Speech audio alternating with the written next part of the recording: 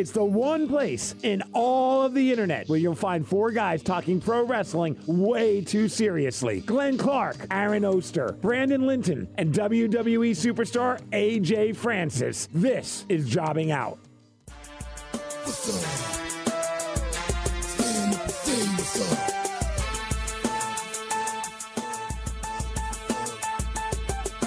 People over there, what's up? Feel me, stand up and say what's up. What's up? What's up? What's up? Welcome in episode number 1 of Jobbing Out, as in Aaron and I had a little pre-show meeting, and I told him I literally remembered all of one thing that had occurred between Raw and SmackDown this week. I said, and it's on me because I made the mistake. I watched SmackDown on Friday night, which I almost never do, but now that we know a guy on SmackDown, I'm a bit more inclined to watch. It's just sort of the nature of the business. And the problem is when we don't tape the show until the following Thursday, there is zero chance that I'm going to remember anything that occurred on SmackDown from the week before. Well, you remember one thing that occurred on SmackDown, right? Yeah, sure. I remember one thing. No, but now that you say that, at the moment I didn't. I'm just telling you, it's not about it being that's not a shot at SmackDown. It's a reality of my life and the world that the idea that I'm going to remember anything 6 days later. I ask me anything that I did last Friday night at all. I don't remember anything from Friday the following Thursday. It's the reality of the world. But WWE is right. We do have short-term memories. We do. And we can't be expected to remember something from a month ago. No question about it. All right, Glenn Clark, Aaron Oster, Brandon Linton. No AJ this week, but we're hoping next week because if you didn't notice, they have announced the Francis Sports Academy will once again be hosting their food drive with the University of Maryland, and we need you guys to get out to College Park next weekend to help us collect canned foods and non-perishable food items to take care of Sarah's House right there. It's a children's homeless shelter right in Fort Meade. I've been there a couple of times as I've been doing this. We've been doing this with AJ over the years. It's an incredible place. It's doing incredible work, and particularly given where it is right there with Fort Meade, that's military families sometimes that we're talking about. So really need you guys to get out next weekend. Any of the games that are going on. Friday night, I will be there for sure for the men's basketball game against Hofstra. Next Saturday, the football game against Michigan. And next Sunday, the women's basketball game against Baylor, which is a really big game. So a lot of opportunities for you to get out. Bring your canned goods. Bring your non-perishables. I do the same bit every year. And please, this is it. You have any idea how many ramen noodles you can get for such a small amount of money when you go to the grocery store? You've been in college before. You know what this is like.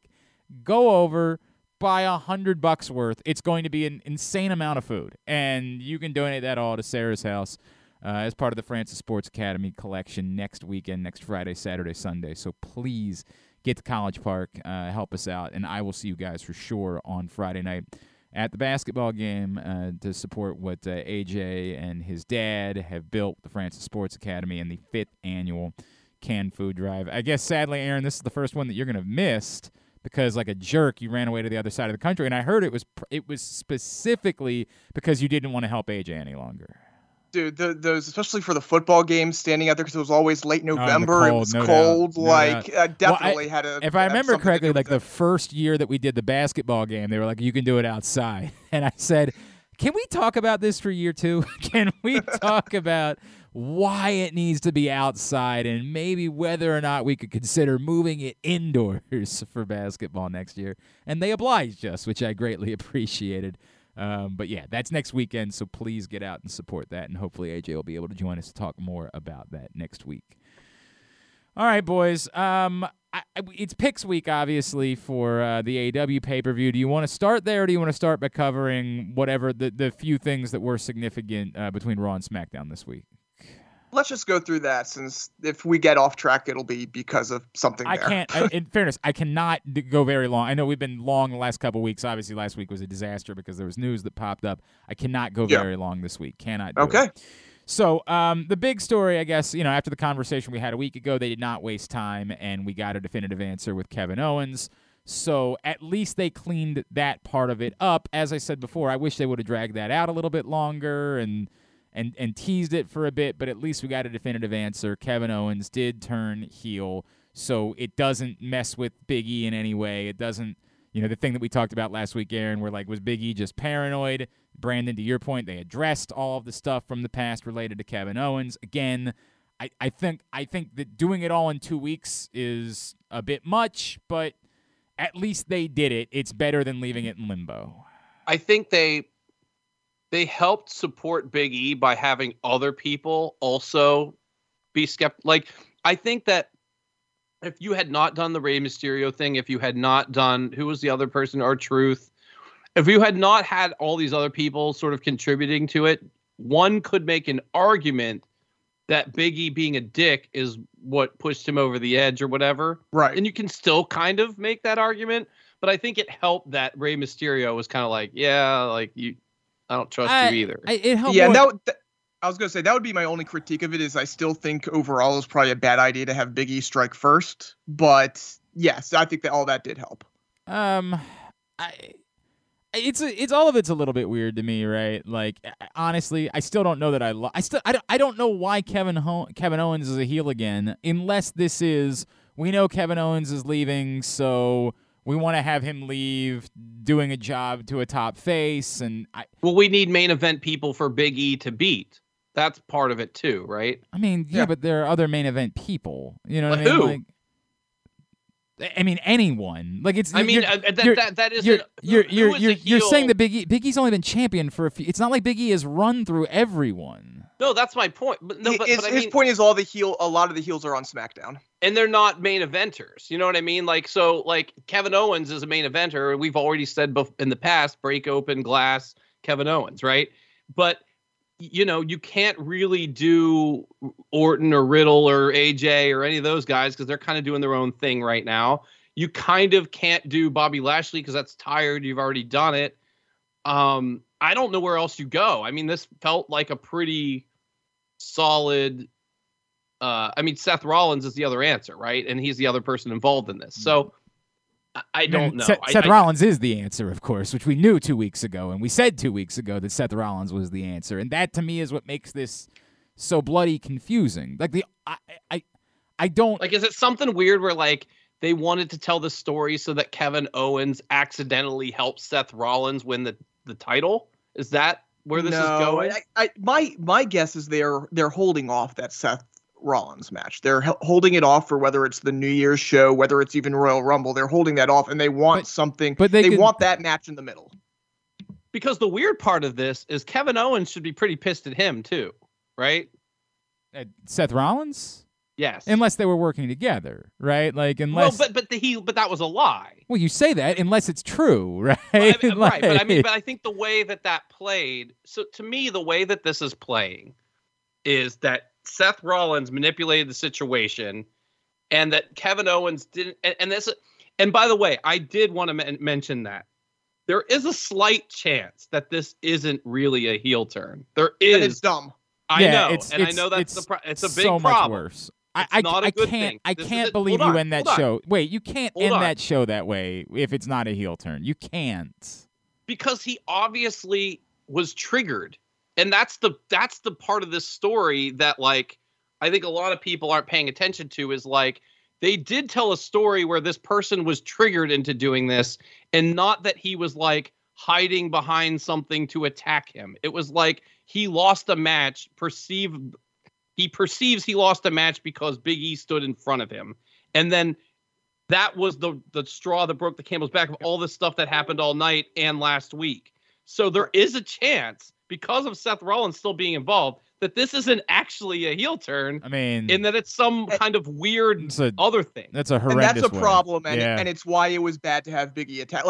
Big E, if this really what should have happened is Big E didn't attack, but he was mad at Kevin Owens, but he didn't attack. That's what should have happened last. I came into this week almost coming back to agree with both of you from last week, which is that I'm not so convinced that this was. Everyone's so convinced that this is a heel turn, but just someone attacking someone in and of itself is not a heel turn. Especially if you attach all this other context. The image of the way they made Kevin Owens look at the end of the show, and that being the way that you go off the air, that's the stuff that you do when you're announcing it's a turn. Like that's what you do in those moments. So is this them trying to make it him justifying his turn kind of thing? Oh, I think yes. I think it's like it's not a chicken S heel that they're turning him into. It's a different type of turn that it is, but they're positioning him as being different from Seth Rollins. But again, this is the problem that I have with all of this. This is all so unnecessary. Like, this is not necessary. And to your point that, like,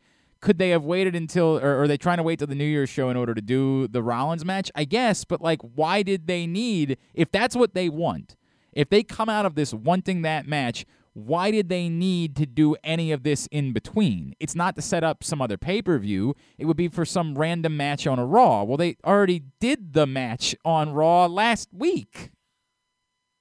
Yeah. I mean, that doesn't make sense. It doesn't make sense other than somewhere in their mind, even though they've never cared about it before, when they probably should care about it, they're saying to themselves, we can't go 2.5 months without a major title match. Like, we just can't do that. We need to the December 10th show or whatever. We're going to make that a Super SmackDown or a Super Raw, and that's with the. Well, I've said before, I think they should, and I said before I thought they should have the title change on a Raw. Like, I think they've got to gimmick up Monday nights as much as they possibly can in order to get people to be interested when they're up against football. Like, I absolutely think they should be doing this type of stuff, specifically when they've got a brand split and it's one thing in the when they really were putting everybody on both shows and like you could watch on Friday night. Like, there are performers that are only performing on Monday nights, and you can't just punt every Monday night. So I'm in favor of that. But like, they already did this match. They already did it. So if we all know that the reason why they're not doing just a straight Seth Rollins match is because they're waiting to January 1st, then is another match with Kevin Owens even a big championship match, or do we just know it's a placeholder until they inevitably get to Seth Rollins? I mean, it's a fair point. It's a placeholder, but, yes, I think it can be a big title match even if we know the result. I think those two things can be true. I mean, maybe, I don't know. It doesn't like come off that way. Pretty much the entirety of Roman's run so far has been title matches that we pretty much know the result of. But, they can position it as a big title match anyways. Some of them, yes, but I think we've called that out in certain cases, right? Like, and others we've given ourselves just like we sat there with Brock, like could we be crazy? Could they pull it? With Brock, yes. Right? But even the vast majority of them with Cena, with Brock, I think Brock and Mania are the only ones that, at least to me, were reasonable. But for what it's worth, didn't we talk about Edge for a minute? Like, didn't we? Maybe someone. I never thought Edge. I mean, we definitely talked. Oh no, we 100% had the no, they shouldn't do it, but this is WWE, so you just never know conversation. Like the triple threat part of it was the part. That's what I said at Mania. Yes. Right. Mania, SummerSlam. Though I never really believed SummerSlam, and Lesnar and Mania were the two spots for me. Well, okay, but we're also we give this as being a very unique situation. We don't think Big E is unbeatable. We think a lot of people could beat Big E. We're not convinced that Big E is slated to have a 6-month run as champion. Comparing it to Roman Reigns is insane. Like, we identify Roman Reigns. My simple point is, I think you can position this as a big title match if you do it properly. Whether or not we believe they'll win or not, you can position it as a big title match. I mean, Maybe. I don't know. I struggle with that. It just, I can't. It all reeks of being so unnecessary to me. It just reeks of being utterly unnecessary. And it's not, I think the biggest problem for me is it's not making me want to tune in next week to see what's next. It's making me cringe at the thought of tuning in next week to see what's next. Because I disagree. I am interested. I'm very intrigued by all of this. I'd be intrigued by a Big E Seth Rollins program. I mean, I would. This is not. It's just not. It's not doing it for me. Nothing about this is doing it. Again, it's better than it could be because I think that they defined it. But to you guys' point, like, they didn't even really define it. They just, I think that they defined it. So in that way, I'm like, it's slightly better, but it's not. It feels so forced and unnecessary. at no world was I looking for a Kevin Owens turn. Like, that did not interest me right now in any way. This goes back to, who are we talking about this with, where you're just turning somebody too frequently and it ends up taking the sting of it away? Sasha. Yeah, it's a Sasha thing at this point. I was not waiting for Kevin Owens to turn heel. And maybe part of this is reading into it like we don't know what's happening with Kevin Owens moving forward. If I thought this was a moment to turn Kevin Owens heel for like a big year-long Roman Reigns type of thing, then maybe I'd be more intrigued by it. But it comes off more as the big show. Yeah, we're here, do this right now. It's not interesting. It's just, it does not compel me in any way. The only reason it's compelling to me is that it gives Kevin Owens something to do for the next 3 months. And when I was kind of staring at the roster, and honestly, there wasn't really a place for him going forward. And I was just I was worried that they were just going to kind of use him, do a few KO shows, maybe do a small feud here. You know, you use him to get beat up by Lashley or something. That's the one person who's not really doing much right now, as far as that would have made sense otherwise. And like, I'd rather see this for Kevin than that. So if I'm kind of just saying these are my two options, but you're like, it's messy. It's very, very messy is the problem. I'm not sure if I necessarily fully agree with you that it's not compelling to an extent, but it is very, very messy. Yeah, I mean, I think it's one thing to say we don't need this. It's another thing to say I'm not interested in what they're going to do next, because I am, because it's different. I mean, there isn't really anything that they've done like this recently where you're kind of not sure where it's going. And in that sense, I'm interested to see where it's going. But, you know, if Kevin Owens, you know, if the ropes are going to explode on someone or whatever, and then we're never going to think about it again, those are the kind of things that are upsetting, right? Because, like, I think there's marketability here to make this interesting, and I don't think it's completely not interesting. I think it's interesting until it's not. Do you know what I mean? Like, until they just flat out tell you this is to do a triple threat and then never speak of it ever again. Well, then it's like, well, there wasn't much to that, right? Man, I mean, I don't know. It's sort of what I think it is, man. So that's it's all very difficult to me. I guess, and if that's what it is, I guess there would be two things involved with this. If I thought that. If I thought there was doubt about Kevin Owens and whether he was, you know, actually sticking around, maybe I'd be more intrigued by this, right? But there is doubt of whether he's sticking around. Well, I think overwhelmingly we're assuming he's not. I think I don't think there's a lot of doubt there. I think the overwhelming assumption is he's not sticking around. So if we start to see a report that like he's considering to resign, then maybe this becomes more interesting to me, right? Like that. In fairness, in looking back on it, if I was as convinced that Daniel Bryan was leaving as I was, I wouldn't have been. I mean, I know that I wasn't that compelled by the triple threat, but like it's worse in hindsight that Daniel Bryan was just sort of a placeholder at that point, right? If everybody knew Daniel Bryan was on his way out, it's so much worse to everyone at that point. If this is just Kevin Owens doing something for the sake of doing it, Aaron, like it's not that much more to me than it's using him just to use him. And I don't know. I think I'm more okay with that than you are. I'd rather use someone for the sake of using someone than not use someone compelling just because he's on his way out.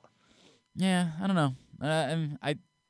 I guess part of it is I just don't like the world where Kevin Owens is on his way out, right? Like it's part of the problem that I have with. It's part of the problem I have, and I hope that's not the case. I hope that the initial sort of thought process about that, it was just all speculation, and we find out that Kevin Owens is quite happy and the WWE has big things in mind for him moving forward. I hope that's the case. I really do. Do I trust that? I don't. I don't know what else to say. I don't. It's the reality of it. You pointed out what else? We learned that Liv Morgan's the number one contender on Raw, so there's that. Which is great when you had a chance to give her some wins and you didn't before then. Like, I don't know. I don't know either. Unfortunately, I really don't know what else to say here. Zelina Vega has an English accent. Well, of course she does. She's a queen now. She has to have an English accent. That makes all the sense in the world. She's the queen. I guess this is where we have to tie it into the announcement of the Survivor Series teams. Oh yeah, this is an abomination. Yeah, but it's it's so funny you say that, Brandon, because I sat here for a second. I thought to myself, the problem, of course, isn't this. This is not the problem. They announced the teams this way. The problem is Survivor Series, which right. At least they're acknowledging the afterthought that it is. Right? And that's the weird, thought that I had for a second. We have been having the Survivor Series conversation for, what, six years, Aaron? How long have we been having the Survivor Series conversation? Definitely at least since 2017 when, or I guess 2016 when the brand split. Yeah. Because like in 2014 or 15, whatever, it was decent. You had the Authority versus Cena and stuff. You know, there was stuff to care about. So this will be the 6th Survivor Series pay-per-view since the first time we've had this conversation. So this isn't new. This isn't some new think tank to write about on the internet. This has been a problem for a very long time. Survivor Series is a problem. It's irrelevant, but yet they still want to pretend like it is in some way.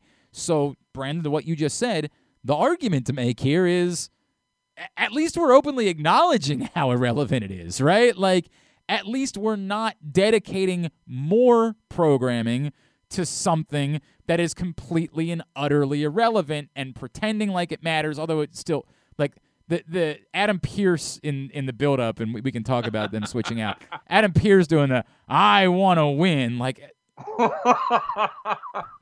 you're in charge of the other show too, guy. Yeah. Like, at least they couldn't help themselves doing that, but like the alternative to just announcing the teams previously was like a month of television where people cared that they were on the team or cared that they were the that's the captain of the team. The argument is we're getting I'm pointing out it was such a silly thing, although I got to play the audio in a second.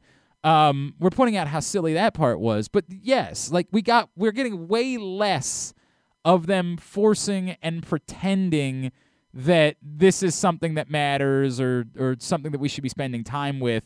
And you could argue that's a good thing. Of course, the flip side to that argument would be, but they're not. Why not just make it matter? Right. Like, you're still doing it. You're still doing the pay-per-view. You're just openly acknowledging how irrelevant the pay-per-view is. I'm so happy that we haven't had to hear the word brand supremacy at all. You realize that before Lashley got added, the entire Team Raw was on Team SmackDown before the draft, or was on SmackDown before the draft, right? I haven't thought about that. Before the switch, 8 of the 10 participants were on the opposite brand before the draft. So if they had tried to use brand supremacy, it would have been even more laughable than usual. Hang on, I can't make fun of everything that happened on Monday night because we did get these magical words. The Survivor Series is the one time a year where the champions from Raw. Yeah, the one time a year. Sure. I was so happy that we got that from Adam Pearce. I had missed that. I thought that maybe I had ruined it for them, unfortunately. So I was really glad that they brought it back. I really don't know what there is to say, honestly, because the answer to all of it is who cares? And that's, of course, the problem. The problem is who bloody cares? Who bloody cares that they switched out Dominic Mysterio for Bobby Lashley on the Survivor Series team? There is speculation that leads ultimately to the Dom-Ray split, and what a dumb thing for imagine a father-son relationship being broken up because of the dumbest pay-per-view of the year. Imagine that. But I mean, whatever. Oh no, you can't compete for brand supremacy. Like, imagine that being the thing they have set Dominic Mysterio off. Hey, at least this week they finally put matches on the show. I mean, it's 10 days away, and yeah, I hear you. I don't know what to say. I don't know. I mean, they're very clearly waving the white flag without actually waving the white flag. And I also understand that, like, unlike some years where they put the thing in a stadium, like they didn't have to worry as much about selling tickets this year because they did it. Wait, did they ever put Survivor Series in a stadium? Didn't they do it in San Antonio the one year? Didn't they? Was it Houston? Like the Goldberg. Wasn't that the Goldberg-Lesnar match? Wasn't that in someplace bigger? Oh, absolutely. I'm almost certain. I can swear that one of them was in the Alamo. Well, definitely the Royal Rumble was in the Alamo Dome. I could have sworn that one of the other ones was in I might be wrong about that. Toyota, yeah. It was in the arena. Rockets. You're right. It was in the arena. It wasn't in the stadium. I thought it was in the stadium. I was going to say, I don't think they've ever tried to what it was, though, I think around the Houston one, they did sell, like, oh, they did travel packages. That's what it was. Thank you, Aaron. To make it It's exactly what they did. They started making Survivor Series a travel package where they also did Raw and they did SmackDown. So they were purposely trying and TakeOver and War Games, 17 and 18. Yeah, they were purposely trying to go all in and creating it as this mega event that it absolutely was not. And again, like the silly part about all of this is, as we pointed out a million times, and it just, I don't even want to do this show anymore. There are so many easy ways to at least pretend like this matters. Like I've said a billion times, putting the number 30 spot in the Royal Rumble at stakes at least gives some reason for these people to want to care.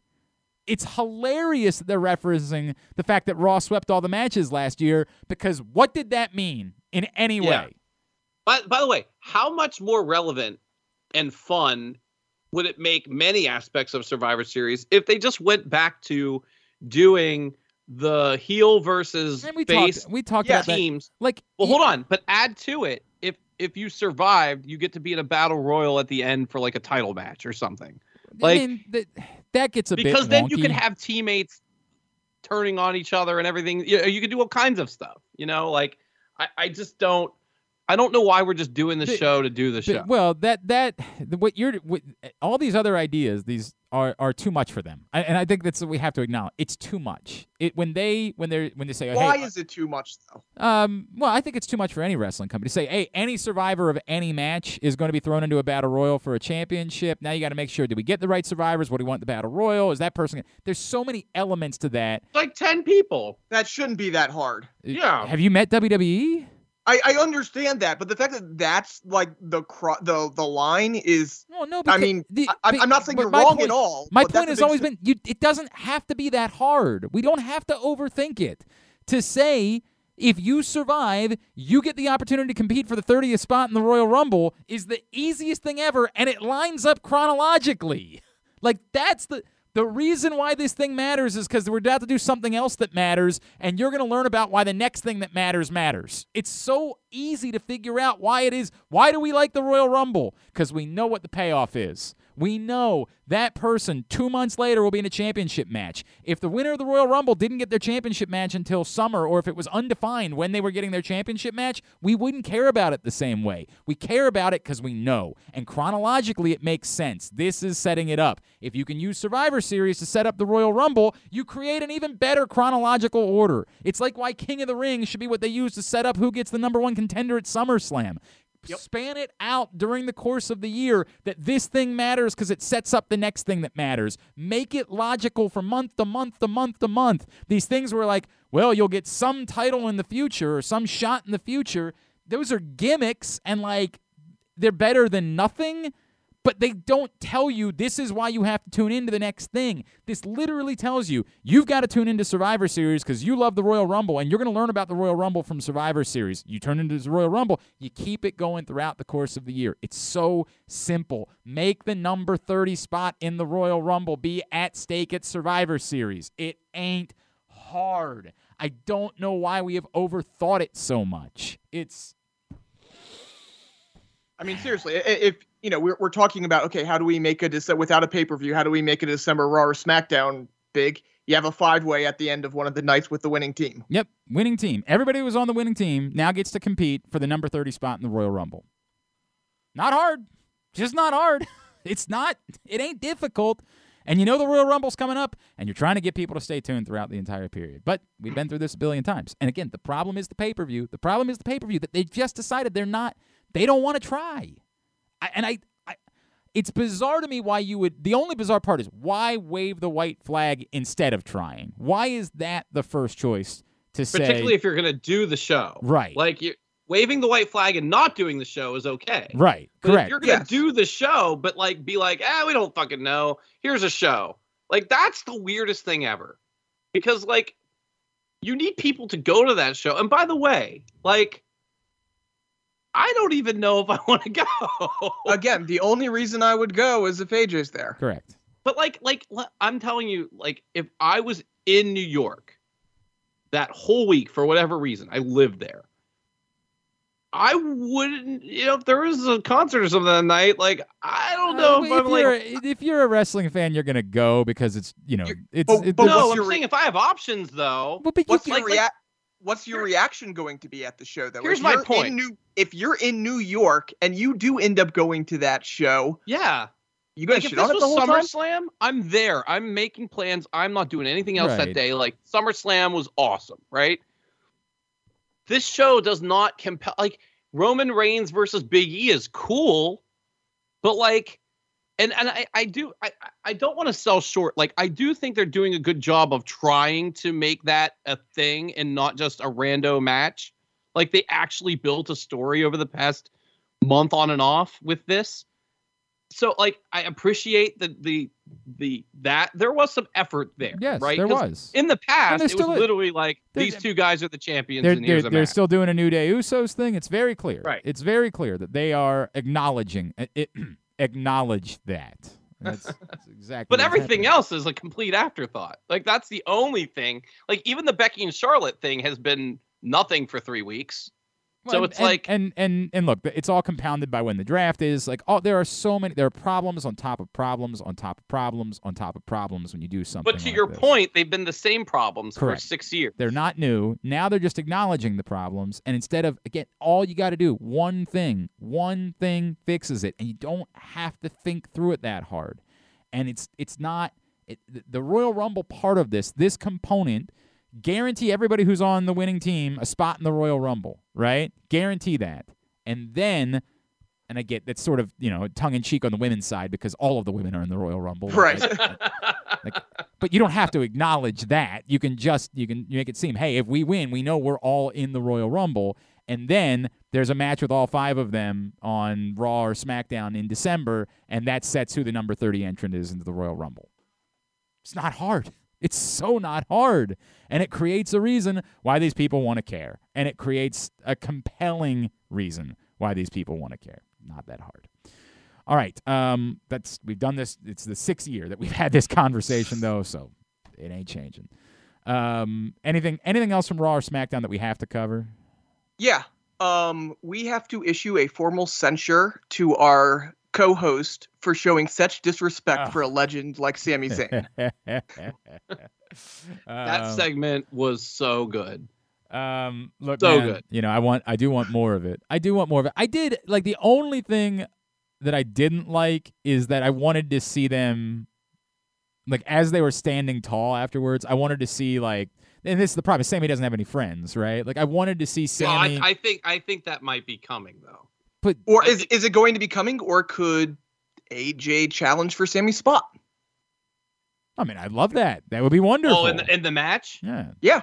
Oh shit. Yeah, man. When I saw that Sami, because when they, like, I was actually, for whatever reason, I think I was just watching college football or whatever, and I saw Sami was number 4. There was a part of me that was like, oh shit, they're gonna put AJ at number 5. I mean, could be. I mean, I'd love it if that were the case. Obviously, I mean, for a lot of reasons, I'd love if that were the case. But I did at that moment. I just wanted to see Sami and like 2 other people come back out to try to sneak attack him from behind and have Hit Row lay him out. Right? Like I wanted to see one more thing to make Hit Row look big in that moment. But it's what it is. They look great. One other thing. Do you see who Sami is feuding with now? No. On social media and started at a house show? No. Scary Spice. Oh, yeah, okay. Well, I saw a bunch of stuff going on with that. Wait, really? Yeah. Apparently they had an interaction, and she was backstage. There were all sorts of pictures like that. They had an interaction. Sami Zayn tweeted out, "Well, Scary Spice just called me a pussy."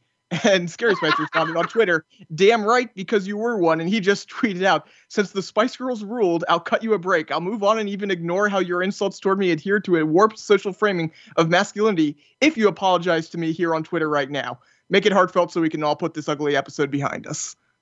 I kind of don't love that, actually. I get it, but he's in character. Yeah, but it's a weird line where, like, he's right. Like, that's always been Sami. That's the problem with it. Like, the problem is he's right. I don't like that. All right. Oh, by the way, so they had Braun Breaker and Ciampa on the European tour. Doing a triple threat with Sami Zayn. Yeah, that was interesting to me because does that signal that I think they know that NXT does good numbers over there, and that's they've done that. They've done that in the past, where they put whoever the champion is on doing a match. Okay, all right. I mean, I believe you, and I'm so far now removed. the part where they brought Braun Breaker too is a little bit extra because I feel like they probably brought two people in the past, but I feel like they had done stuff where they would have just had Ciampa face Sami Zayn or something. Right. You know what I mean? Something along those lines. It's interesting to me. Like the funny part being, none of us are debating whether or not Braun Breaker is going to be on them. We all know Braun Breaker's headed to the main roster at some point. I was more like, is that a sign that Ciampa could be finally too?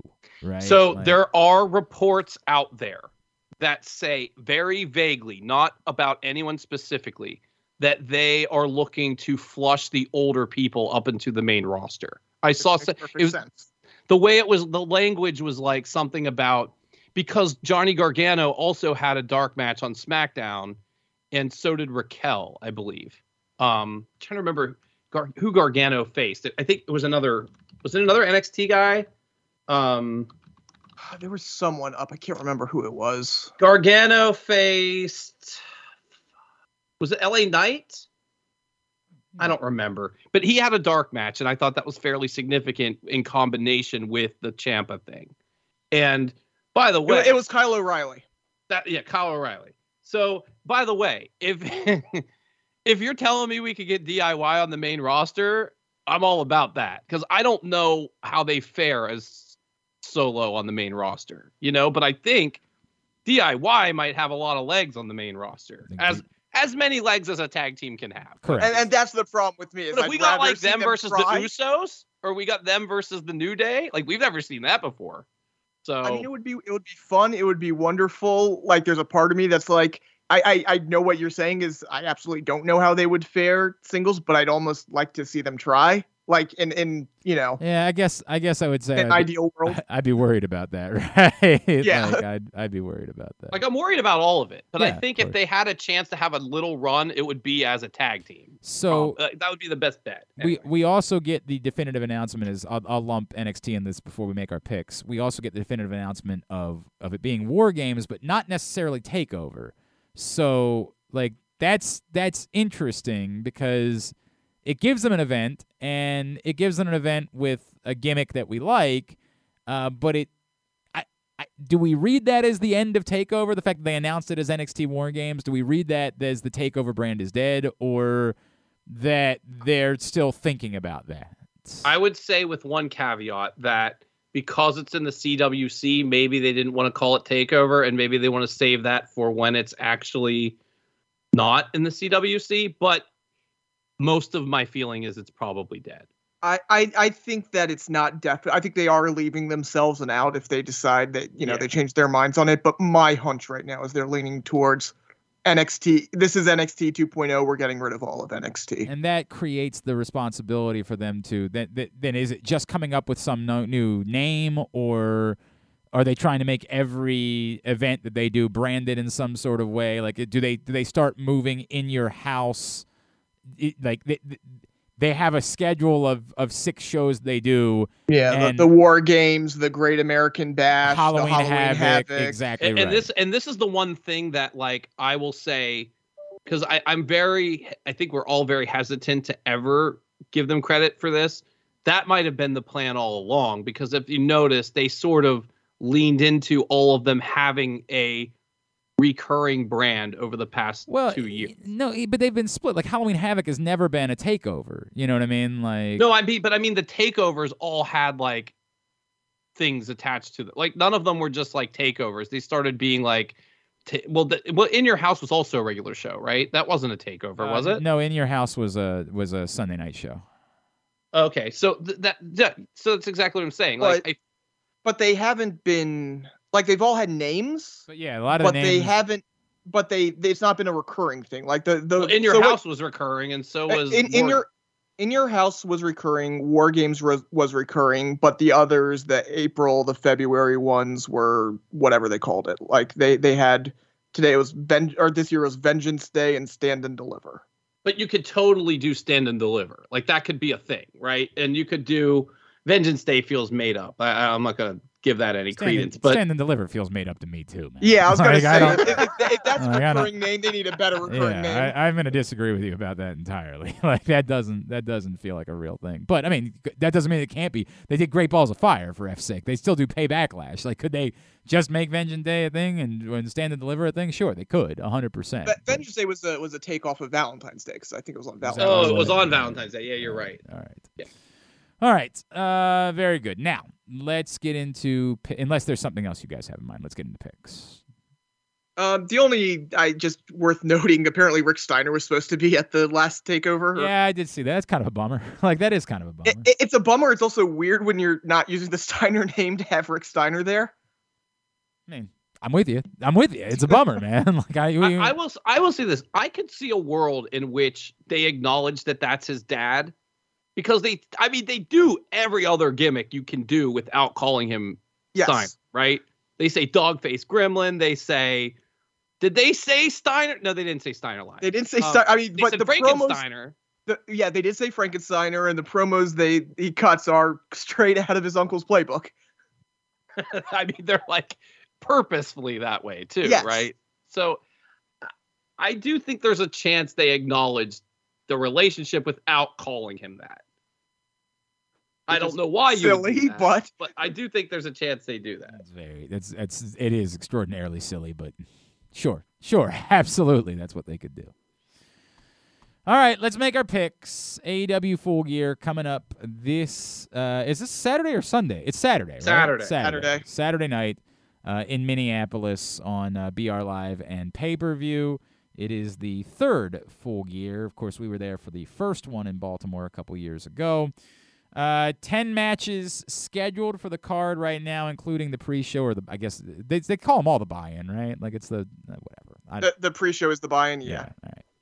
All right. As always, we will do should win, will win for our picks this week as we go through all 10 matches. I will go first, and the buy-in match is a tag team match between Nyla Rose and Jamie Hayter against Hikaru Shida and Thunder Rosa. And my response is, who cares? And I don't mean that to be disrespectful to people involved. This is a match for match's sake. I guess Nyla Rose and Jamie Hayter should and will win.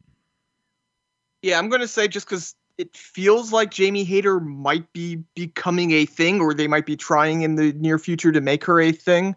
So she's the only one who can really get something out of this.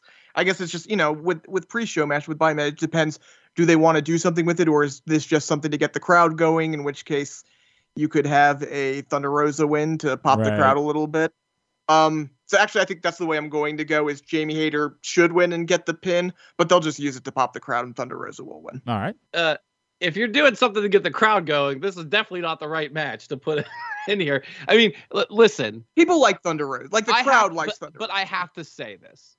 People shit on WWE all the time because they put the Usos in the buy-in or the pre-show match. This fucking match is exactly why WWE puts the Usos in the pre-show match. Because this is truly something that they don't care about. Do you know what I mean? Like that people say, oh, they don't care about the Usos, they put them in the first match. No, that means they care about them a lot and they think that'll make people watch the show. This is a complete dumpster. Like, this is like dump something that didn't, just to do something. And whatever. I mean, like, who, by the way, who's Thunder Rosa's partner? Shida. Hicker, yeah. I mean, whatever. Thunder Rosa, I guess, should and will win. I mean, who cares? That's the truth. Who cares? Let's acknowledge the fact that this is a match for match's sake, and we can talk about it for a minute. Pac and Cody Rhodes against Malachi Black and Andrade. What is that? Like, it's Cody. It's Cody. That's what it is. You say, what is that? It's Cody. But what part of that is Cody? Is it they panicked and said, if we're going to do a match with Cody right now, we have to make it a tag team match to try to protect him from all the boos, to see if like because Pac is your man. And like that's extra cheers. Like this is nothing about this makes any sense, and I'm really struggling with how this is good for anyone involved. But go ahead and pick it. I mean, is Cody in the match? Sure. I mean, should be Malachi Black and Andrade and Pac all turning on Cody and burying him 6 feet under the ring. Yeah. That's what should happen. Yeah. What will happen is Cody will pin Andrade probably. And then they'll just say, oh, look, they didn't pin Malachi, so that's not hurting him in any way. I do think what you just said is possible. I do think them all. I mean, the only thing that makes actual sense would be what you said. Because why does Pac care? I just don't understand any of this, right? But what will happen? Crossroads, baby. Someone's eating a Crossroads. And no, you know what? I mean, there's some room for like Pac getting pinned or whatever, I guess. But sure, like, there's absolutely room for it, but I don't believe they'll take it. Why? Cody, Malachi Black and Andrade should win, and all the stuff Aaron said about them burying him 6 feet under the ring. Cody and Pac will probably win. Yeah, that's obviously the most likely scenario in all of this. There is some small part of me that what you just said, Brandon, is like this is such an abomination and so irrelevant that it's not because they've announced that whenever Cody does anything, it's the most important thing, that when they so openly announce that what Cody is involved in doesn't matter, it's because they're planning on having him losing. So they need to make it very clear this doesn't matter. I mean, they didn't even involve it in the show. They just announced it out of the blue on Wednesday. There wasn't even a segment involved. They just, oh, by the way, here's another match announcement for Full Gear on Sunday night. And that makes me think it's purposeful. We need you to know how irrelevant this is. It's very important to us. As you know, whenever Cody breathes, it's the most important thing that exists.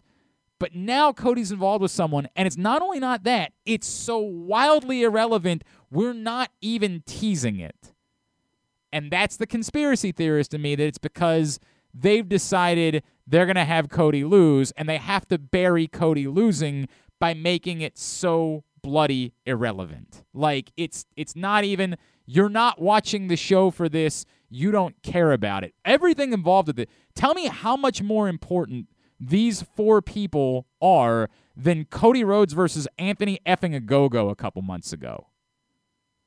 But that was the most important thing they wanted to have on the show. And this isn't even, like, literally was not a part of the show. So I'm actually convinced it's because Cody's losing. And they want to make sure that you know, if Cody loses, it's irrelevant. It didn't happen. It doesn't matter. We do something else immediately. We're telling you it doesn't matter. And we move on that way. So I am convinced. When we say it wasn't on the show, it was a fairly prominent part of the past few Rampages, though, right? Yeah. Am I making that up? It was. You might be right. I mean, you might be right about that. Now, by the way, aren't the Lucha Brothers tied into this somehow too? Sometimes. What's that? Did they? The Andrade and the Lucha Brothers have a? Andrade was with FTR, so right. But didn't they have? Wasn't there a part like? Weren't they all out there at the same time at one point? Well, because Andrade is linked with FTR and Lucha Brothers. So yes, it had kind of basically right after Cody lost that match. Wasn't that our big argument of like, yes, Cody losing to Andrade, but all these other people were around and yes. So it could really turn into a fun clusterfuck of business. Oh yeah, I fully expect like the 5-on-5 match or whatever match. Well, I guess those other people have a match, so maybe. Yeah, they have the match. It's not going to turn into it here, but if you tell me that in December they have a 4-on-4 match or whatever, yeah. Okay, I'm whatever. Oh, wait a second. Isn't there some like hanging teaser of something? Like, didn't Malachi Black say something about Cody Rhodes? Someone's going to turn on Cody Rhodes. Is this when Arn Anderson turns on him or something? Okay, that would be. Wasn't there some weird promo where he said something about the? Caesar wasn't killed by Marcus. It was inferring it was Brutus. Well, I think what he was saying, like in that promo, he was also talking about how basically I didn't lose because I made everybody hate you. Basically, I made this entire crowd. And I thought that line was referring to the fact that it wasn't just one guy, it was everybody, and referring to the fans also turning on him. Well, but no, the point of that was it wasn't your enemy that killed you. It was your brother. That's what the story of Julius Caesar, right? Well, but everyone stabbed him in Julius Caesar as well. But the brother is the one. Am I crazy? Wasn't the brother? He was. Yes, his best friend or whatever. Well, yes, it was Et tu, Brute, Brutus, but he was one of like 40 guys. But you don't think that's you don't think that was a significant red herring or whatever you want to call it, a clue? It's very possible. If this is all about Arn Anderson turning on Cody, it would be very on brand. Very on brand, but. Next, Christian Cage and Jurassic Express against Adam Cole and the Young Bucks. Brandon. Well, I'll tell you who should win the match. Adam Cole and the Young Bucks should most definitely win this match. Only because if Adam Cole was not in the match, I might make an argument for Jungle Boy should come out on top of this. But I think that they have... It's probably not fair to say they've struggled because it hasn't been that long, but I'm saying in 3 weeks or 4 weeks or 5 weeks, if we're still where we are with Adam Cole, I would say they're struggling to make him super relevant. And part of that's because of what else is going on in the main event and who he's associated with. And I get all that, but I don't think you can have him come out losing matches to Christian Cage. That should not be happening. If you want Adam Cole to be the major player he's supposed to be, I think you got to book him strong. I'm skeptical that they are, just because of some of the business that they've done with him is very weird to me. That they're going the route they are with him sort of being one of the Bucks, basically. But I think they will. I think they will put him over, and I think that's what should happen. Adam Cole and the Bucks should win. I definitely agree with you. That's what should happen. And I think that's what will happen as well. I think part of the problem with this is, like, I don't really know that a match like this benefits anyone, unfortunately. Like, it's really hard for you to tell me that a trios match ends up benefiting one person in particular a great deal. Did we mention that this is Falls Count Anywhere? I just saw that. Is that real? I didn't even notice that. Yeah, you're right. Apparently, it's Falls Count Anywhere. So that kind of, I mean, I don't know what they're going to do some crazy stuff. Like this is going to be it might not directly, but if the match is so good, it kind of does benefit everybody involved. Yeah, and that changes who has to win. It doesn't hurt anybody to lose a match like that if someone dumps, ladders all over you or whatever. Yeah, I mean, sure. I just don't. But it's a real tough spot, man. It's a tough spot because I hear that the best thing they can do is use it to benefit Adam Cole, right? There's no doubt that's the best thing they can do with it. Is one individual person going to be benefited by a match like this? What can you do to make one person the story of it? I don't know. I don't know. But if the argument is, but you don't want to hurt him any further, then yeah, that's the answer. Adam Cole and the Young Bucks need to win. I think the one question that'll be looming over Adam Cole for the next couple months is is there something more with Bobby Fish here, especially with the rumors about Kyle O'Reilly? Is this destined to head towards Undisputed Era versus Kenny and the Bucks down the line? And if so, when do they start, planting those seeds? My guess is it wouldn't be now, but that would be the only thing that would make me think Adam Cole and the Bucks would lose, is if, they really do start planting the seeds of Adam Cole is going to be part of Fish End or O'Reilly instead of the Super Click. But again, I don't believe that here, so I'm going to say should and will Super Click. Next up for the tag team titles, Lucha Brothers and FTR. I guess I'm first here. I'm going to say that FTR should win because, they need it. Like, let's just be honest. We've been talking about this for some time. They need something. They have the AAA tag team title. Right. Yeah, they've got that. Great. But I also don't understand why you have Lucha Brothers get the belts to just turn around and lose them. I'm going to say should FTR, will Lucha Brothers. Yeah, I'm not sure about the should and will. I think that this is, especially with the AAA titles, which, you laugh at, but it means that probably they're going to, be involved with the Lucha Brothers or other people on Dynamite in the near future that they might think that's enough. And whether it is, I think, can be debated. No, it can't be. It's not. It's not. I mean, stop. You say that it doesn't matter, but no, it's what they do. This doesn't matter, but we want you to believe that it does so that you don't notice how much it doesn't.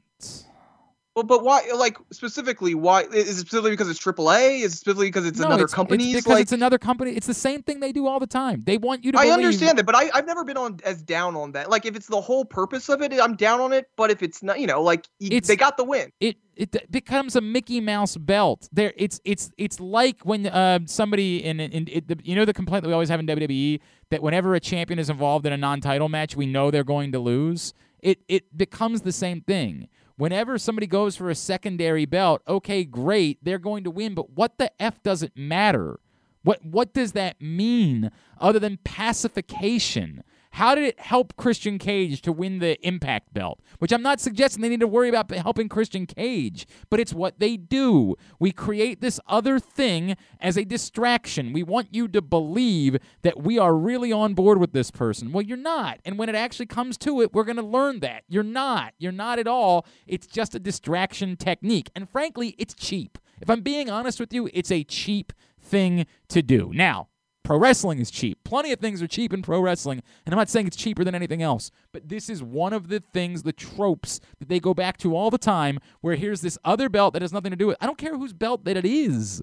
It's not AEW's. They're making it very clear. We can do this because it doesn't impact us in any way. You want to win the NWA Women's Championship? By all means, win the NWA Women's Championship. But you ain't getting ours. That's for sure. We ain't doing that. You can do this because it doesn't impact us. And that's definitely fair to look at it that way. I take a little bit umbrage that doesn't matter at all, because I do think, and maybe not this one in particular, but some of the other ones, look, if I thought what they did with the New Japan US title, while it didn't necessarily quote unquote matter, it did create some compelling cross brand storylines. If you are one of those people who follow both brands, I thought it was compelling. Obviously, it's not for you. So to say it doesn't matter at all, I disagree with. It matters to a very small group of people. That's fine. And you know what? There's going to be a lot of things that matter to a very small group of people in various forms of art, but it does matter to those groups of people. And to say it doesn't matter at all, I think is wrong. You'd have to compare that to me. Tell me what that is. Okay. You know what? Here's what I will say, and I'm not making this an apple to apples comparison. We're about to get a Spider-Man movie that's going to be chocked full of just random references to Netflix shows, to old movies, to comic books and stuff, and that's going to be a big deal to a small group of people. But to say that it's a significantly larger group of people. Well, it depends what it is. We don't know exactly what it's going to be. If it's a small reference to Aaron. What? Seriously, this is a huge reach. These are the biggest movies of all time that you're talking about. No. I'm talking about they're talking about referencing random comic books. They're talking about. They always do that. They always do that. That's what I'm saying. Is this can be a nod to those people. Okay, in the context, and to say it doesn't matter, it in the context. What specific thing are we talking about, though? I'm confused of what thing in wrestling are we comparing to a random comic book? I'm saying having a person win, having a person win a AAA titles or a New Japan title. Aaron, that would be a great comparison if you're talking about bringing up something that happened in New Japan that very few people know about, right? Yes. If you're comparing it to making a reference to a match that occurred in New Japan, but there's a handful of people that are doing the Leonardo DiCaprio meme at home, I remember that, or I'm aware of that. That's one thing. Giving someone some other entity's belt is not similar to that. And AEW has made that abundantly clear. This is the problem. The first time this happened, they might have been able to get away with it. They've done it. This is a trope for them as a company. They don't actually believe in you the moment they have you win someone else's belt on their show. We got way too many examples of it. I'm just going through. Thunder Rosa, Lance Archer, Christian Cage, and now FTR. And some what's her name? Serena Deeb. I mean, she had the NWA title. It's overwhelming. It's overwhelming how much evidence we have of this. It's within the context, the scope of AEW. It don't matter. Now, if you care about AAA... Well, and that's what I'm trying to say, is that it may not matter to AEW, but it matters to the people who care about wrestling. Okay, yeah. But that's my point. My point is, this is all within the scope of AEW. Okay, and that's fine. Yes. This is a trope that they do with other belts regularly, and what they're doing when they do it is cheap. It's cheap because they use it to make you think these people matter. How do we get them heat in some way, despite the fact that very clearly we ain't giving them the real heat? That's what they do. And I get it. It's not dissimilar to other things that have been done in the history of professional wrestling. But this one is now, the evidence is overwhelming that giving FTR the AAA belts means nothing about what they think FTR is. Okay, and that's fair. If you're saying it specifically about what they think, my umbrage was that it doesn't matter, because to people who don't just view it in the AEW bubble, it does matter. If you care about AAA, I get it. If you're one of the people that cared about Impact Wrestling, maybe you cared about Christian Cage winning. I don't know. I can't speak to that because we're not having that conversation, right? Like the conversation that we're having is what I said is why I'm being dismissive of FTR.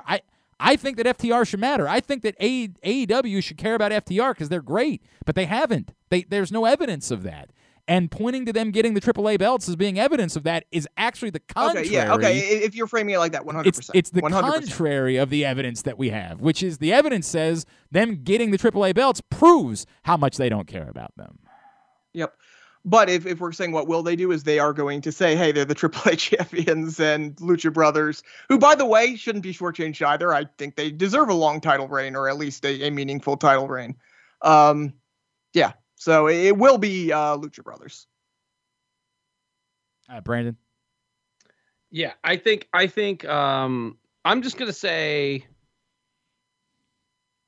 God, you guys bring up a lot of good points. I think that part of me just wants the Lucha Brothers, and this is because I really like those guys. I think they're very marketable. I think they're very colorful and good for the product to be in a feature position. And I like the gimmick with the manager and all that stuff. Part of me just wants that to keep going and have more high profile matches. But I also acknowledge the FTR issue. And I think that in light of that, they probably should win, right? But I'm not convinced at all, because of the way this has gone down, that will happen. I mean, you've got basically two guys mocking the culture of the other two. I'm not so sure those guys can be the ones that win in the story you're telling. I'm going to say the Lucha Brothers win. But I think, aside from all of that part of it, just the bigger picture, FTR, of course, should be doing things and be featured more. I just, so I'll leave them in the show, but I think Lucha Brothers win. So this is labeled as a Minneapolis street fight, which then makes me go back to the Falls Count Anywhere match, and I'm like, what's the difference? We got a problem here. The Inner Circle taking on Men of the Year, Ethan Page and Scorpio Sky, with American Top Team representatives Junior Dos Santos, Andre Arlovsky, and Dan Lambert. Aaron, you are up first. As far as what it should be the American Top Team, because it should be Ethan Page and Scorpio Sky, and this should be the, device to elevate them. Unfortunately, we even though it didn't end up being very big, we already got the win from Page and Sky over, was it Jericho and Hager in New York? I think that's what it was. And they're just going to use this to put the Inner Circle over. So I think it's unfortunate, but Inner Circle will win. I mean, here's the thing. The second you put Dan Lambert in the match, there's one ending. And that's with Dan Lambert getting his comeuppance, right? Like, I don't know. If he wasn't in the match, I think I could make an argument for everything that you said that it should be. But when you put him in the match, I know that Glenn and I sometimes have a difference of opinion about what the should actually means. But to me, the should is when you put him in the match, now he should get his comeuppance. So that's the should. Will they? I don't know. Like, do they want this to continue? Like, do they want I think that they like this internally. I think that they're probably getting the results they wanted. People are talking about it. Do they want this to keep going? I don't know. Like, if they want it to keep going, then the heels should win. If, or will win, I should say. But I don't know. I think it's getting kind of messy here. So I'm just going to say that they will put the Inner Circle over, and that they probably should in light of having Dan Lambert in the match. Brandon, but if you're going to keep it continuing, you could have him pin Jericho, like he said, right? You speak to a lot of the complications of this. Right. Aaron, your point about it should be about Paige and Sky is well taken, except for the fact that this story is barely about them. Like, they're the afterthought in this. The story is about stupid Dan Lambert. And I don't know that you can use this match to put those guys over. If this was a match between the two of them and, the match you already referenced, then that's different. I just don't know that a 5-on-5 match can work that way for those two guys. It sort of speaks to the problem that I had earlier with Adam Cole in a 3-on-3 match. I don't.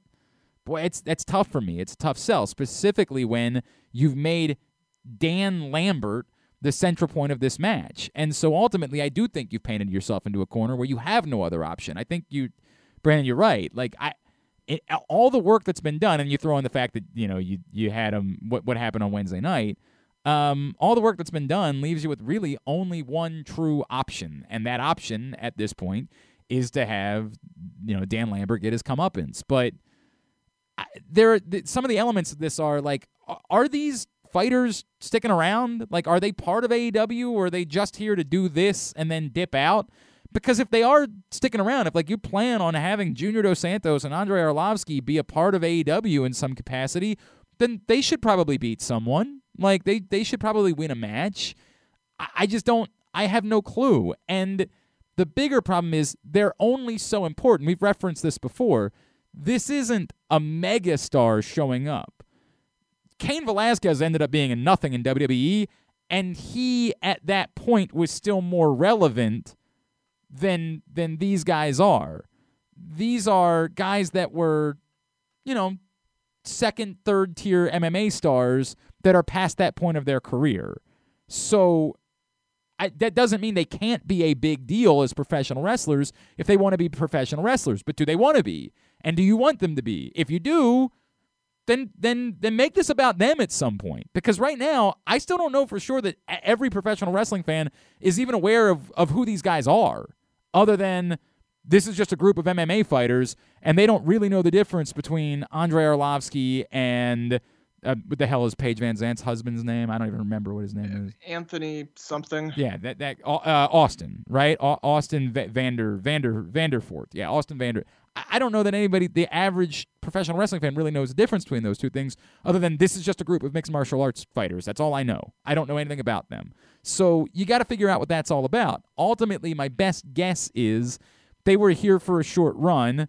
They're semi-interested in coming back at some point, but they're not going to be a weekly thing on AEW every week moving forward. And so if that's the case, then this ends with the Inner Circle winning, and this did something for you in some capacity. But if it's a long-term plan and they're a part of the show moving forward, then I'd probably understand if they were the ones that got the win. But the shame of it is, to your point, Aaron, I just don't think there's anything that's done. Because I think the argument that people make that Ethan Page has been great and Scorpio Sky should be elevated, don't disagree with that. But at the moment, they're just such an afterthought that I don't think that's part of the story. Next on the list, let's go to Darby Allin against MJF. Brandon, I believe you're up first. Yeah. Oh, this one's me. I mean, God, this is a tough one because I think, I don't know. We've talked in the past. I think you could make an argument for Darby needing it more because MJF is kind of bulletproof, right? Yep. I mean, so I would say Darby Allin should win. The Will, what's Sting gonna do? I mean, unfortunately, I feel like the Will is gonna have something to do with Sting, or Wardlow, or both, or whatever. I don't know who's going to win this match. And that's I do think there's an element of some of this to the rest of the pay-per-view that's going to make me actually want to see it. now that we've got a lot of the stuff that I'm not going to say I don't care about, but I care less about out of the way. Now we're getting to the matches where I truly don't know if I know who's going to win some of these matches. And this is one of those. I think you could go either way. I think Darby needs it more. I'm going to say Darby should. Who will? I'll say Darby, but I am worried they do some weird Sting thing that they think they need to do that makes him lose. I don't know. I'm like you. I'm very confused about this, and I think that ultimately I do come around to the idea that they know it's more important for Darby to win the match. Now, that being said, yes, if the story really becomes about Sting, or even if it really becomes about Wardlow, and it was interesting to you that, like, they started doing this bit where they pretended like Wardlow was a big deal on Wednesday night.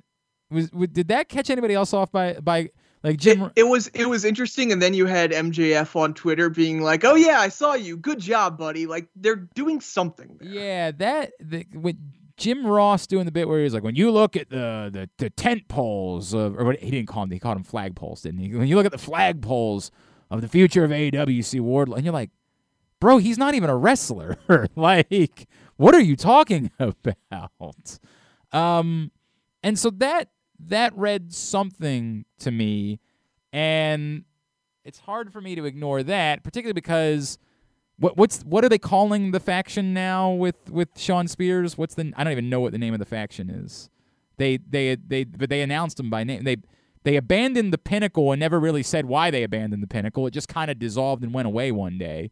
Like, that was weird. Then they're doing this other thing.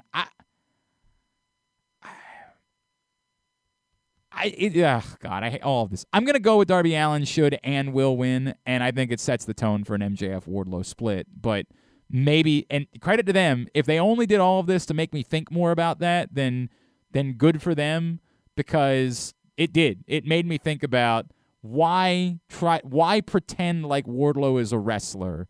Why go out of your way to make that a thing? And in this moment, it really did. It caught my eye. And if that was a purposeful distraction, then, a bully, good for them. I think the real question here is just kind of, it kind of tags onto is where they're going with each of these people going forward. If MJF wins, is it a signal that he could be the next major challenger for Adam Page if he ends up winning? If Darby wins, where exactly does he go? Is it simply something for, MJF to lose and split and start that feud with Wardlow? Is this just going to be a match that leads to a tag match between the four of them, which, I think is also very, very possible. So I think that's where the questions start to come in. For me, personally, as far as the should goes, I think in the immediacy, it's more important to feature MJF prominently, because I think he is the next logical champion, if I'm assuming that Hangman Page wins. And in that case, I don't want him losing matches, even though, as Brandon said, I don't know if he's necessarily bulletproof, but this isn't going to hurt him in a loss. But I'd rather start positioning him in a major way that makes him very clear that he is the, top heel, top guy. If that's not the case, and whether he's not the next champion or he's not going to win for a while, I think you can go a number of ways with this. So I'm going to say, just because of that, because I don't know, I'm going to say should MJF, though I think the should could go. You can make strong arguments either way. I think the will, and this is what I'm most afraid of, is the will be MJF, but it's going to lead to a tag match that Darby and Sting go over in the near future. No doubt. All right, for the Women's Championship, Dr. Britt Baker against Ty Conti, and I love Ty Conti. I love her and Anna Jay working together. I love all of it, but I just don't see it. So should and will Dr. Britt Baker. Yeah, this is something when we had it was the Ty Conti Shida match. It was like one of the last ones before Shida lost the title to Britt Baker. I had said, well, no, that match made perfect sense to me because it put Ty as a prominent challenger to eventually beat Britt Baker and be the one to beat Britt Baker. And I still think that makes a lot of sense, but the time, it just doesn't feel right now.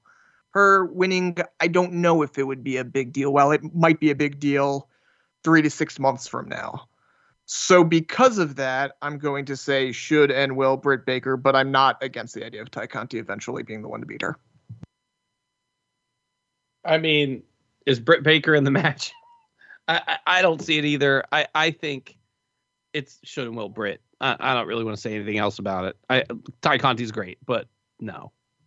Okay, there you go. Next, let's go to. Ooh, you know what? This will work out because I know Aaron has a lot he wants to say about this. CM Punk versus Eddie Kingston will be next. So, Aaron, you can lead off. I love the segment. I love the match. I love that it seems pretty clear that it's not what I thought it was last week, which is Eddie turns heel and faces Punk. It seems like they might be leaning into the Punk smarmy heel character, which is a good direction for Punk, and it is a direction for CM Punk besides just the honeymoon phase. Eddie Kingston cut a great promo, followed it up with that Players Tribune piece. I think he's going to be the one cheered in this match over CM Punk. As far as the should goes, I'm just going to call him. I disagree with you. I completely disagree with you. And I'd even go as far to say I wildly disagree with you.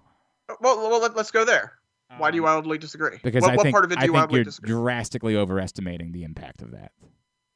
Of the Players Tribune or the promo itself? I think like because during the promo, people were cheering for Eddie. They were cheering for. I'm not going to say 100%. They weren't. I'm not going to say 100%. They were.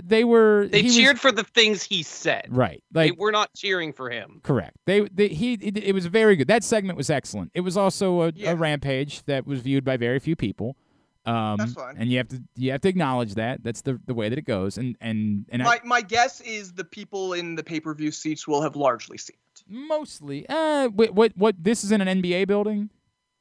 I'm not sure exactly. Let me see. I think this is in the Target Center. I think Target this is Center, yeah. So I'd say some of them will. But this is. I will say the majority will. I won't say everybody. I don't know about that. I'm gonna, and I don't even know if I'll go with the majority with you on that. I think there will be. We're talking about 20,000 people, and if it's sold out, and I assume that it's sold out. I don't know. Well, that, but. Yeah, I mean, I'm not going to say they saw it on Rampage, but they saw it somewhere. Just to interject a point, I went to an NXT show one time where the people beside me had not seen last week's episode. Right, like so, I think that if they were in one of their 5,000 seat buildings or one of their 8,000 seat buildings, that you'd be right that the overwhelming majority of that crowd will have seen it. I don't agree with that about 20,000 seat crowd. And a Rampage segment from a week ago is something that I think a lot of people will have missed now, and even less will have read the thing online. Well, yeah, I mean the thing online, I'm saying it less, but matters less.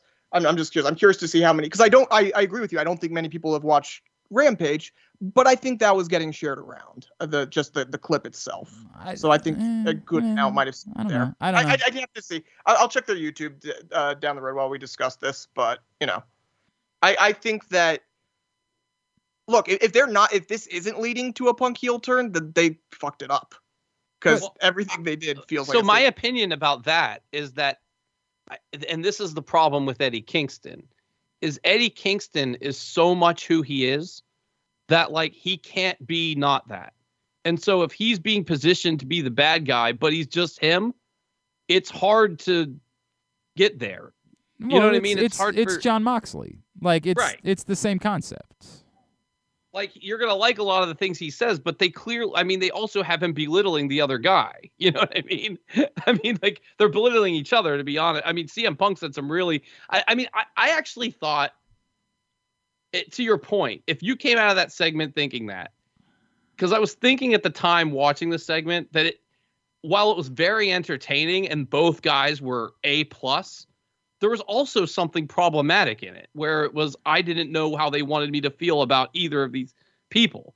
Like, it was kind of weird how it was like, and maybe that's the point. Maybe they want these guys both Remember, to be they positioned CM Punk against Darby Allin the first time around, right? Like, right. I do think that, and by the way, while I argue with them CM about... Punk wasn't like Darby Allin's a piece of shit. For the record, the video of the segment, 1.3 million views on YouTube. Right, but that's on YouTube, and I don't know how many people are actually watching that, man. Like, this is, I'm trying to say this. It could just be pop-ups or whatever. Yes. You're possibly right. I think that a lot of people saw it. I did not get the sense that it was that big of a deal. It was cool. I think people liked it, but I did not get the sense that it was transcendent in any way, that the average person that might have just said, hey, CM Punk's going to be in Minneapolis next weekend, I'm going to buy tickets to that show, would have had to have seen that segment. I don't believe that. Now, again, that's just speculative, but all of this is speculative, but it did not come across that way to me, that it was a transcendent type of segment that everyone would have had to have seen. But it was good. I thought it was good, too. I think you're overestimating the impact, because I do think this largely becomes like there are going to be people that are rooting for Eddie, but there were always going to be people that were rooting for Eddie. And they get that, they know that, and they accept that. And they're not hiding from it. And I'm fine with that. I actually think that sometimes that's okay, that you just get a match and everybody likes one guy, and a lot of people like the other guy too. And that's all right. It's okay when you get to that point, because it's going to be a match then. There's going to be a winner. You don't have to bury the loser. The loser can look strong coming out of it and look good. And Eddie Edwards is... I just said Eddie Edwards. Jesus Christ. I like Eddie Edwards too, by the way, for the record. I want to make that very clear. I also like Eddie Edwards. Eddie Kingston is kind of who he is, right? And you wanted fire, you got fire. You got more intrigue in a pay-per-view match for CM Punk, and those are all good things. But the idea of bringing CM Punk back to be your star and then 2 months later turning him heel, that to me is nutty. That's jumping a shark, man. That's thinking you're someone you're not. Well, I guess here's the question, because we talked a few weeks ago about CM Punk not really having a place as a face right now. You have, because of the people who are coming in, because of the places you already have in Peace, that it's hard to find a place for CM Punk in a strong storyline going forward as a face. There's plenty of them as a heel, though. Well, actually, that's not what I said. I said there's no place for him at all. But at all.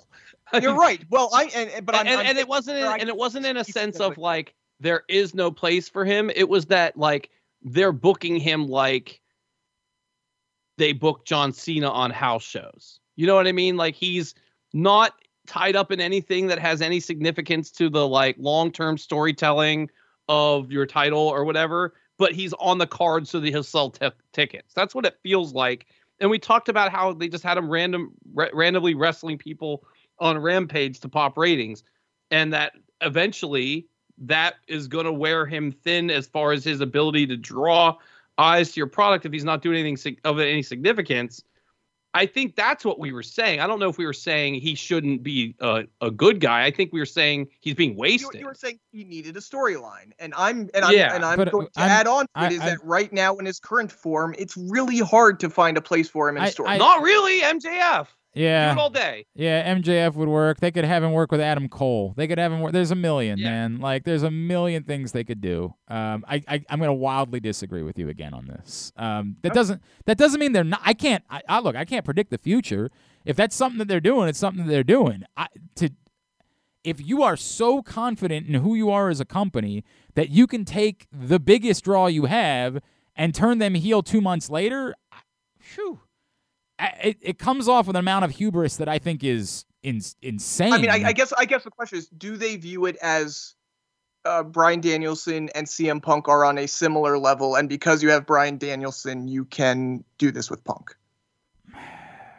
I think that's the question to me, because I agree with you, and it was why I was against turning Becky, because you didn't have somebody on that level, to turn when they turned Becky right away.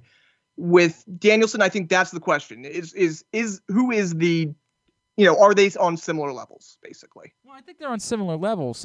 We got to speed through this because I would definitely. Anyway, going back to mine is that's kind of what I'm thinking is they view that as similar levels. They have their face draw. They now have a heel draw if they do this with Punk, and actually that's kind of, I'm going to say the will is Punk is going to win, but he's going to do it in an underhanded style. Brandon? I think CM Punk should and will win. I mean, listen, I know that we all want to romanticize Eddie Kingston. I get it. Like that article, you read it. How could you not root for the guy? But let's just look at what we've done with him. And if you put him over CM Punk, I think you're doing something insane. I think that CM Punk is money, and he needs to do something relevant, which means win matches and move on to something bigger than. And I don't mean this to belittle Eddie Kingston, but they treated him as just a guy. You know, I mean, he had a title match, and then he's just been a guy. So CM Punk should win and better damn well win. And I kind of agree with that too. I think they've done a lot. I think, and I don't like, I give them credit for this. For all the things I beat them up, I think they've done way more with this than I could have ever expected. And a lot of that, it's been great. Yeah, a lot of that is credit to how good Eddie Kingston is. Like, Eddie Kingston's really good, and this is why, again, it's so effing bizarre the way they handled Eddie Kingston, where they shot him to the moon before they established him, when they could have established him to then shoot him to the moon, right? Like, Eddie Kingston would be so much more credible now as someone pursuing a championship than he was when they had him pursue a championship. It's some of the bizarro stuff they do. Right now, Eddie Kingston's great, but no, CM Punk should not yet be losing to Eddie Kingston unless there's some bizarro world. Beating CM Punk right now should be for the person that's about to be the champion. And, like, could that be the case? Maybe. I'm not sure that I see that, so I end up lining back up with Brandon Should and Will at CM Punk at this point. If you told me that, like, the pieces weren't the way, I could absolutely buy into, like, a late 2022 Eddie Kingston title run, but just with the pieces, it's hard to see very it difficult. right now. Very difficult. All right, let's knock these out. Bryan Danielson and Miro in the Eliminator Tournament final. Brandon. 2 weeks ago. You know what? Let's do this, because I feel like we can't. It's hard to separate the two. Yeah, I mean, right? So let's put it both on the table. Let's put everything on the table here, because I feel like you might in some way be giving away what you think of the championship match with your picks. So put everything on the table here. Championship match as well. 2 weeks ago, I would have been convinced that Bryan Danielson was winning this match, but especially with it being that we know that Miro is subbing in for Moxley, right? And, like, that's sort of where I'm going. Like, Miro wasn't supposed to be here.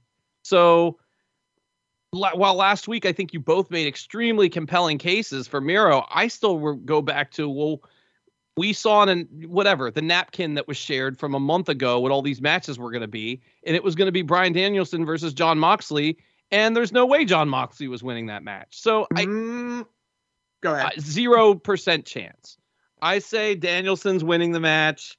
And I think Kenny's keeping the title. And I don't think Hangman Page is winning it yet. And I think that's a huge mistake. I think Hangman Page should win. I think Miro should win.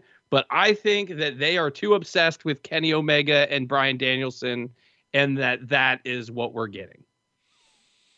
So, I mean, I'll go the exact opposite, and maybe I'm allowing my heart to get in the way of my head, but I don't know that I am either. I think this sets up well for a... We all agree with the should, right? I think we all agree with the should. We'll see. Yeah. I would go a step beyond that, though. I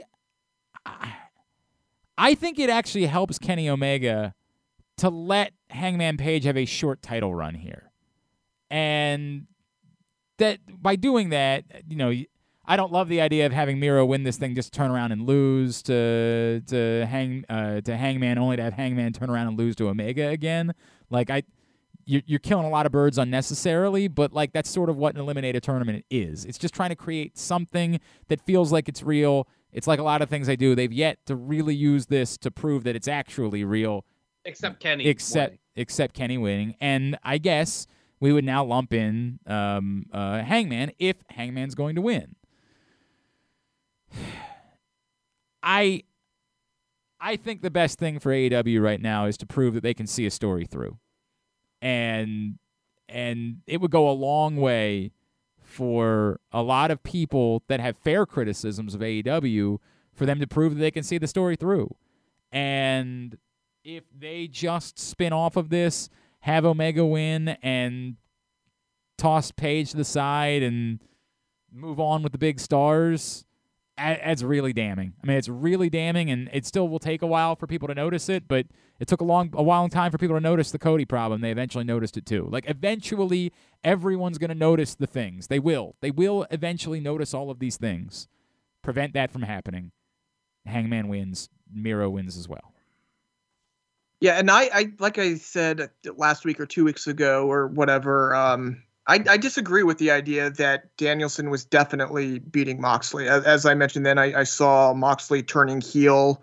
At the time, I thought along with Eddie Kingston, you're going to create a new heel. And while it probably wouldn't have been clean, I actually saw Moxley beating Danielson in this tournament. Bully Ray on Busted Open said something. Basically, he made the argument that Page shouldn't win. And his whole argument was simply that you have Kenny win one more time here just to build that full nuclear heat. I fully disagree with that. I think we're at that point. I mean, maybe if you had done that, maybe if you gotten the summer match, you could have made that argument, right? Yeah, I fully disagree with that. I think we have it here. If you want to make an argument that having him win one more time will just build even more heat, I will hear it, even though I will disagree with you. And that would be the only way that a loss for Hangman Page here would be forgivable, is if you are, by the next pay-per-view or by the next big show or whatever, putting the belt on Page. And it's very, very clear coming out of it that Page is getting the belt. You are not spinning it off. It is absolutely going this way. If you did that, I would think it would be wrong, but it wouldn't be unforgivably wrong. I think it's wrong. It absolutely should be Hangman Page. It absolutely should be Miro, because Miro is an absolutely perfect, again, other than what you said, Glenn, about I don't love Miro losing again, but he'll just cut a couple more amazing promos and it'll all be, God, that line this week, you have to say goodbye to your wife so I can say hello to mine. Yep. That's an all-timer. That's such a good line. So, it's something where and by the way, if at the next pay-per-view Miro is working a match with CM Punk, we ain't going to care. We're going to say, this is all right. You can recover fairly quickly, whatever it is there. Especially because, again, it'll be coming off of him beating Bryan Danielson. Like, that'll go a long way to forgiving a couple losses here or there, to have that in your belt. I'm going to say should and will Page and Miro. All right. That's that. Those are picks. Yes. I do want to, Glenn, what's your perspective on the Moxley was going to be in this match part of this? I don't know. It's interesting because I think that Aaron makes a very compelling argument that you have him win. And I also think that we still haven't figured out exactly, and it maybe goes to my problem with your equivalency between Danielson and CM Punk. I don't know yet that we have clarity about what Bryan Danielson is in AEW. And I think we still need to get that. Like, is he really an every week performer? Is he so far, right? So far, correct. We have no reason to believe otherwise, I don't think. I thought when he signed there was the thought that we definitely talked about the idea that he'd be someone that would be there for stretches and then maybe would disappear for a little while, and that if he's decided that maybe for the first year, like, it's super important for him to be there every week, I don't know. But someone that we thought was on the tail end of their career to suddenly be an every week, every show performer is an interesting thought process, right? Like, it's just interesting. That's all. I still need to get a feel for that. And if that's what he is, that's what he is. But I could see the argument that it would have been, in part because you have CM Punk, it's not the end of the world that Bryan Danielson would have lost the match. I kind of line up with Aaron a little bit on this.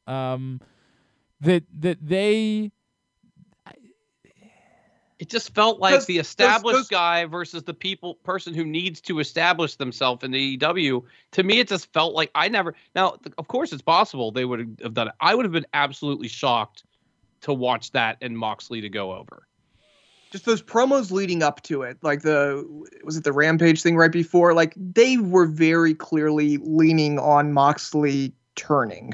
And while you could, about that. I mean, he's a book coming out and everything. I don't know. I mean, I think he's just him. I think he's just a badass. I don't think it's possible. It's possible. And for all I know, the loss is what would have triggered him if he eventually. And, like, how would they have turned Eddie Kingston so bizarrely away from that? If you were saying earlier, you think Eddie Kingston's going to be a big face. Well, they didn't make that decision on a dime. You know, like that. They might have. I don't. Doesn't feel like what they do.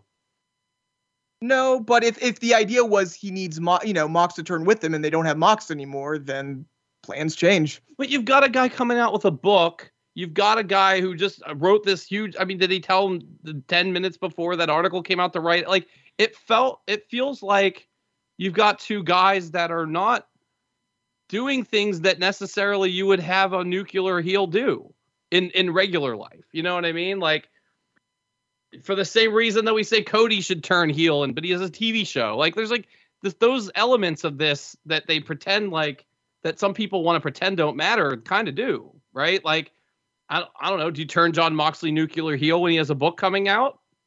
Probably not. I don't know as far as book versus TV versus like what matters as far as I feel like heels have come out with books before, but I don't know. I honestly don't know. And also, didn't it come out like it? Like it came out last week, I think. Yeah, or last week or something. It just came out.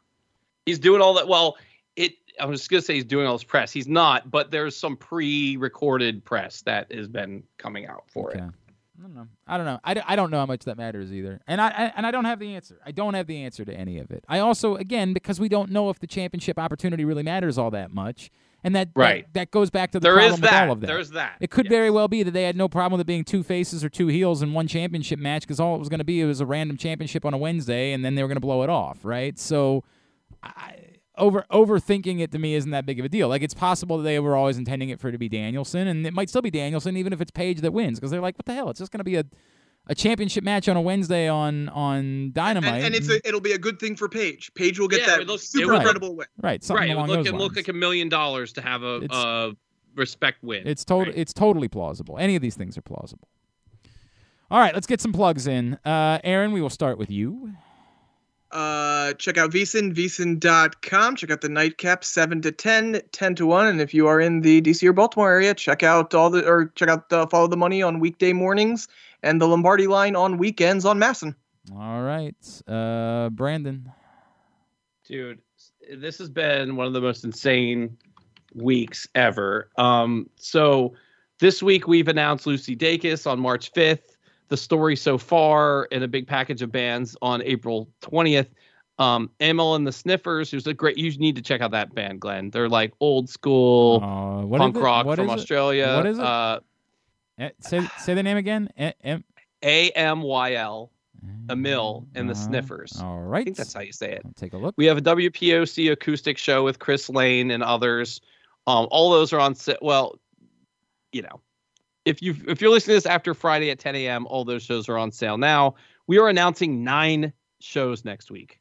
So we'll have 9 more shows for you. Go to ramsheadlive.com, at ramsheadlive on Instagram to get all the updates, at ramsheadlive on Twitter, and I, of course, am always at Brandon Linton. All right, very good. I'm at Glenn Clark Radio, glennclarkradio.com. Again, next weekend, Friday, Saturday, Sunday, Maryland basketball, men's basketball on Fridays, football on Saturday, and women's basketball on Sunday. Please come out, even if you're not going to the games. Stop by with your non-perishable food items. If one of you is like, "Hey man, I'm just not a basketball fan. I'm not a Maryland fan." That's weird, but like, you know, if you're in this area, come anyway. Just come anyway. You have other plans that day. Stop by. We're there early collecting cans, non-perishable food items for the Francis Sports Academy annual food drive next Friday, Saturday, Sunday at the Maryland men's basketball, football, and women's basketball games. Please come out and help our boy Top Dollar and help everybody who needs it at Sarah's house over in Fort Meade. That is a big ask that we have for you every year for next weekend down in College Park. At AJ Francis 410 on social media, we should point out as well.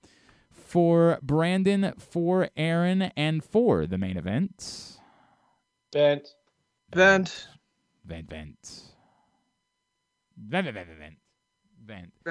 AJ Francis, a.k.a. Frank, a.k.a. Who Hotter Than Top Dollar. Nada. AJ Francis. I'm Glenn Clark. This has been Jobbing Out. Jobbing out.